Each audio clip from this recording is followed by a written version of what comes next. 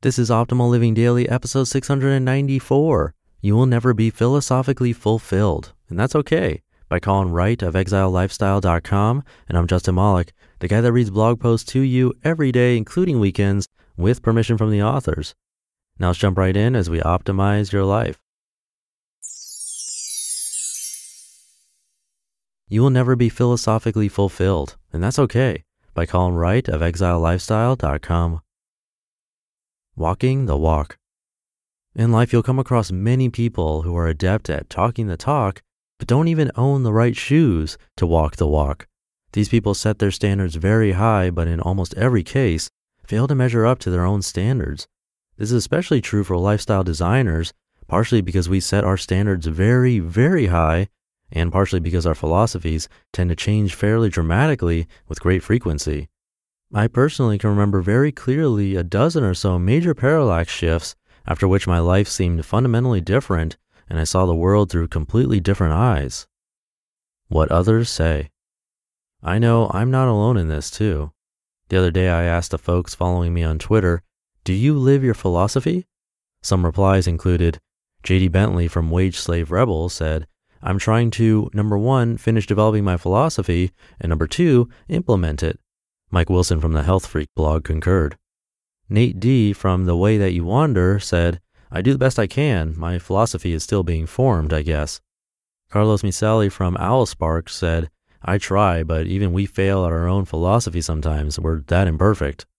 Stephanie Yoder from 20-something Travel said, "I try very hard to every single day." Crystal Silver of the aptly named crystalsilver.com said, "Headed in that direction, working the plan. Some final steps are forthcoming." Nathan House from This Is Where I'm At said, "Good question. It's a mixed bag. My hope is to live life a little more purposefully. Sometimes that happens, sometimes not." As you can see from this sampling of ambitious respondents, very few people, especially of the lifestyle design subgenre, believe that they are at the top of their game philosophically. And this is a good thing, because despite the semi-guru stance that most of us are forced to take on certain issues, in reality, we're just as confused and alone in the dark as anyone else. We just tend to write about it more and use more lists. Can it be done? I can't help but wonder if it's even possible for someone to reach full philosophical fulfillment and to not be full of shit. Many people claim this stature, but I think anyone who claims to have reached it has most likely hit a plateau, a philosophical block. If you take a look at some of the great philosophers of the past, Nietzsche, Kant, Freud, Beauvoir, they all have some really extraordinary ideas, but many of their masterworks cease to be fully relevant with the passing of time. To me, this indicates that even though they were at the top of their game in their own day, if their remarkable ideas could degrade so quickly, how can they possibly be considered complete? This is not to say that there isn't anything of value in their work, the opposite actually, but as a final philosophy to rule all philosophies, none of their ideas measure up.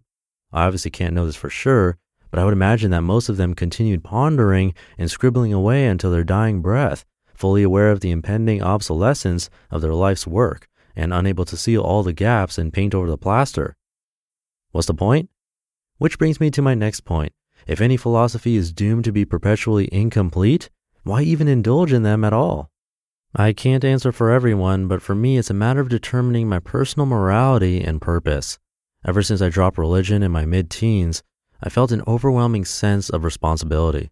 Before, I had the comforting warmth of set rules and regulations, which I could follow, and if I did so, I would suffer few negative consequences, or the story was told. After that insulation was pulled away, however, I was forced to really take stock and figure out what made sense to me. How I would treat my fellow human beings, how I would address the unknown, how I would operate in the business world, how I would treat the planet, and on and on and on. It's a lot to think about. The more I learn about the world and the people in it, though, the more I feel the need to refine the notions I've already come up with, and with each clarification, I feel better about what I know. In the real world. As time goes on, I'm making more of an effort to turn my philosophies into practical applications, because I figure that knowing something seems right is fine and dandy, but actually doing something about it is better. This has already resulted in a lot of strange looks and comments under the breath from people who don't understand my latest attempts to become more minimalistic, or my approaches to relationships, or my views on the business world. but it makes me feel more complete.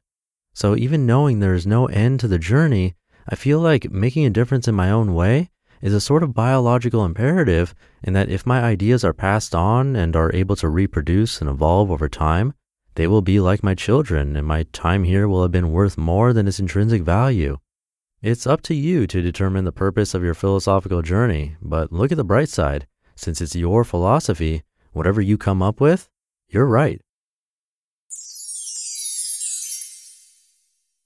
You just listened to the post titled, "You Will Never Be Philosophically Fulfilled," and that's okay, by Colin Wright of ExileLifestyle.com. Thank you for listening all the way through and being here every day, including the weekends. I hope you're having a great one, and I'll be back tomorrow, where your optimal life awaits.